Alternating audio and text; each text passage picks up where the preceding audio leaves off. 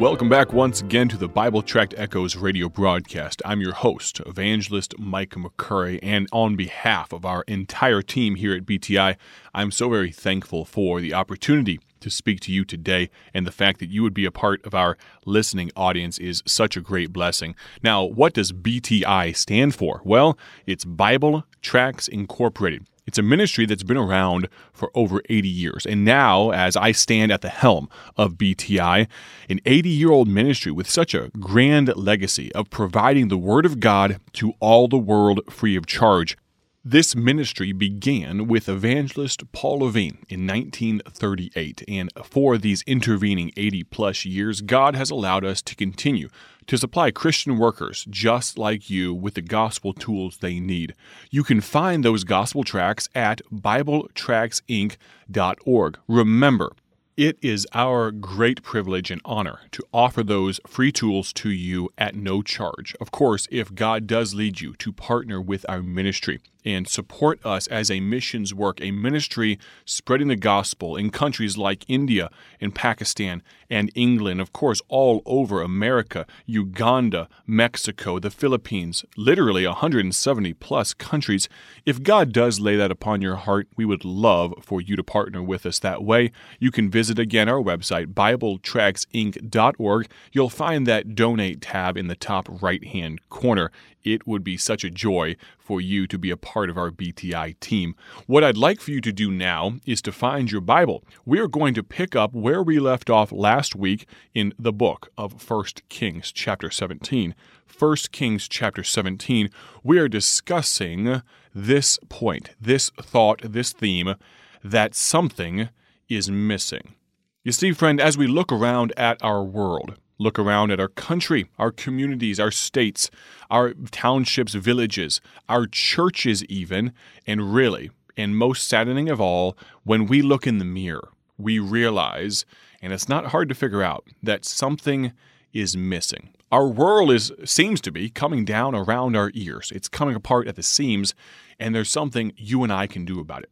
If you truly desire to make an impact for the cause of Christ, I believe the key can be found and the lesson can be learned from 1 Kings 17. It's been on my heart and a burning inside of me that I look forward to continuing to share this week, 1 Kings 17. Before we do that, though, let me make mention once again, if you have a prayer request or if God has laid a special burden on your heart that you'd like to share with me, I would love to hear that. Now, if it's of a private nature, we will not mention it on the radio, of course, but if you have a prayer request that you'd like to share that I can be a prayer partner with you about, please feel free to text me 309-316-7240, 309-316-7240. Now, let's turn our attention to the book of 1 Kings in the Old Testament, chapter number 17. Join me there if you would. By way of review, let's read verse number 1. Ready, begin. And Elijah the Tishbite, who was of the inhabitants of Gilead, said unto Ahab, As the Lord God of Israel liveth, before whom I stand, there shall not be dew nor rain these years, but according to my word. And, verse number 2 begins with that three-letter word and. After that word, those next 5 words are key. The word of the Lord. Say that with me if you would. Ready? Begin. The word of the Lord. You see, friend, in our time, and really throughout history, people have allowed something to be missing from their lives, and the key, I believe, the missing element that can solve all of the world's ills, the sickness of sin that plagues our world, can only be rectified by the word of the Lord. If you would allow me, let's begin this week as well with a word of prayer on this precept, on this principle from God's Word. Let's pray. Father, thank you so very much again for this grand chance, opportunity, and privilege to speak to these, your people. I am so very happy to be able to spend these next few moments with them, but God, I ask that everything that I say on this program throughout the week, that it would be a blessing and nothing but that. Give me the exact right words to say, Sharpen my speech today on the broadcast and give open ears and soft hearts to our listeners. In Jesus' name, amen. You see here in 1 Kings 17, we're introduced to this man named Elijah. Elijah bursts onto the scene. Enter stage right. Elijah comes onto the scene in a dark and dreary time. Wickedness was the theme of the day. Omri, the previous king of Israel, the Bible says in 1 Kings 16, verse number 25, that he did exceedingly evil, above and beyond all that came before him. The Bible then continues in verse number 30 of chapter 16 that Ahab, Omri's son, took after his father and was also an incredibly wicked king, an incredibly wicked man, above all that came before him. You see, friend, our ability, our circumstances, our time of life does not equate to an inability to serve God. Here's what I mean by that. Regardless of what's going on around you, God still has a mandate. God's word is still in effect. And Elijah understood that. And that's why Elijah did not shy away from proclaiming God's word or the word of the Lord, that missing substance, the missing element. Let's see here in verse number 1.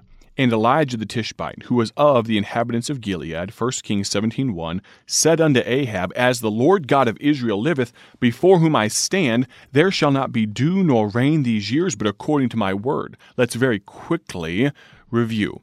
In a broken, a despondent, a distracted, depressed world, God always begins with a devoted workman. Enter stage right, Elijah. Elijah follows God's leading into the throne room of Ahab. He says his piece and he storms right out because God told him and gave him a message. He disseminated and proclaimed the message, and he did not elaborate. He did not go beyond what God wanted him to say. I do a very good job sometimes, to my own shame, of saying more or less than God would have me to say, to try to make a message more palatable to the audience. Friend, a message of drought to the king Ahab was not very palatable, but Elijah gave it anyway. He then is led of God, verse number 2 through the next few verses. He is led to the brook Cherith, where he is fed by ravens. But the brook does not stay wet, and just in time, in verse number 8, the word of the Lord came unto him again, saying, Arise, get thee to Zarephath. God leads Elijah out of that area of the brook Cherith and leads him towards Zarephath, which was not a native Jewish area, and yet he still followed. You could make the case that Elijah was the very first missionary to a Gentile people, because the widow of Zarephath that we're about to meet was not a Jewish lady. So you could say he was the very first missionary, but regardless, Elijah followed God's leading. And then, in verse number 9, 10, 11, 12, and so on, we meet this widow woman. Behold, a destitute woman. She was in a bad way. She had just enough food for one last small meal for her and her son. And then, right on time, Elijah comes onto the scene, and he has a bold proclamation of the word of the Lord.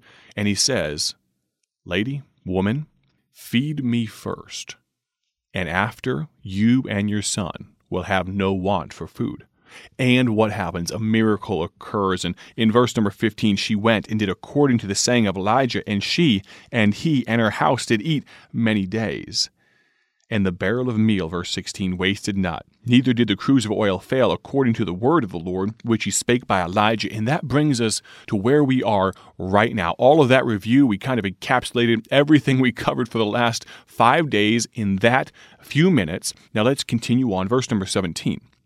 And it came to pass after these things, that the son of the woman, the mistress of the house, fell sick. And his sickness was so sore that there was no breath left in him.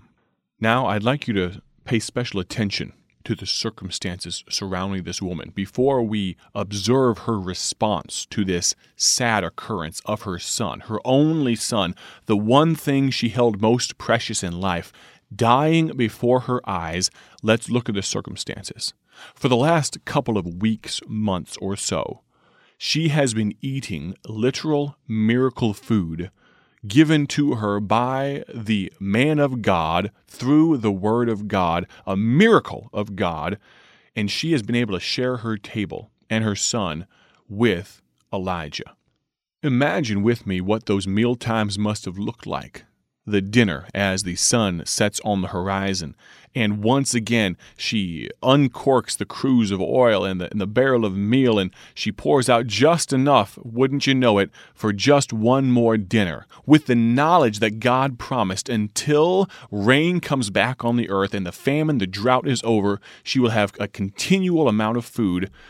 Imagine what those mealtimes must have been like, being regaled with tales by Elijah about being fed by literal ravens by the brook Cherith, about his stories of storming into the throne room of Ahab and what that was like and what he was feeling like, and her son asking, "Tell me about that one more time." But today, all of that is forgotten because her son is dead. The good things of the past, the miracles that preceded this moment, seem to have escaped her knowledge. In verse number 18, what does she say? And she said unto Elijah, "What have I to do with thee, O thou man of God? Art thou come unto me to call my sin to remembrance and to slay my son?" Well, the first thought I have is this. That seems like a foolish and a faithless charge by this woman. That's a very harsh accusation. Consider with me, if you would, logically, the fact that her son and her would not be alive at this moment some weeks or months after Elijah and her first meeting. And now, without the miracle of God, they would not be alive. And now she's going to confront the man of God and shake her finger in his face and say, "Did you come here to kill my son?" That seems foolish. That seems faithless. But friend, can I tell you? Number one, that's just the beginning of this part of the story. God does a miraculous work. You may be wondering and thinking and already knowing what it is, but don't let the cat out of the bag too quickly. But tomorrow on the broadcast, Lord willing, I'm going to explain exactly why this response by the woman makes complete and total sense.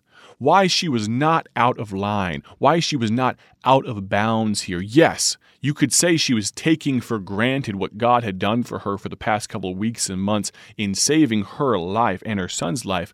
But I'm going to point out just how that missing element of the word of the Lord can make such a phenomenal, magnificent impact in the lives of those around you. Don't miss out on the Bible Tract Echoes broadcast tomorrow. God bless. Thank you for joining us today for Bible Tract Echoes, a ministry of Bible Tracts Incorporated. If you would like to receive a free sample packet of all of our tracts, you can contact us by calling 309-828-6888. That's 309-828-6888. Our mailing address is P.O. Box 188, Bloomington, Illinois, 61702. A faster way to contact us is to go to our website at BibleTractsInc.org. That's BibleTractsInc.org. There you will find more information about our ministry and details on how you can support Bible Tracts Incorporated. Thanks for listening, and may the Lord richly bless you as you serve Him.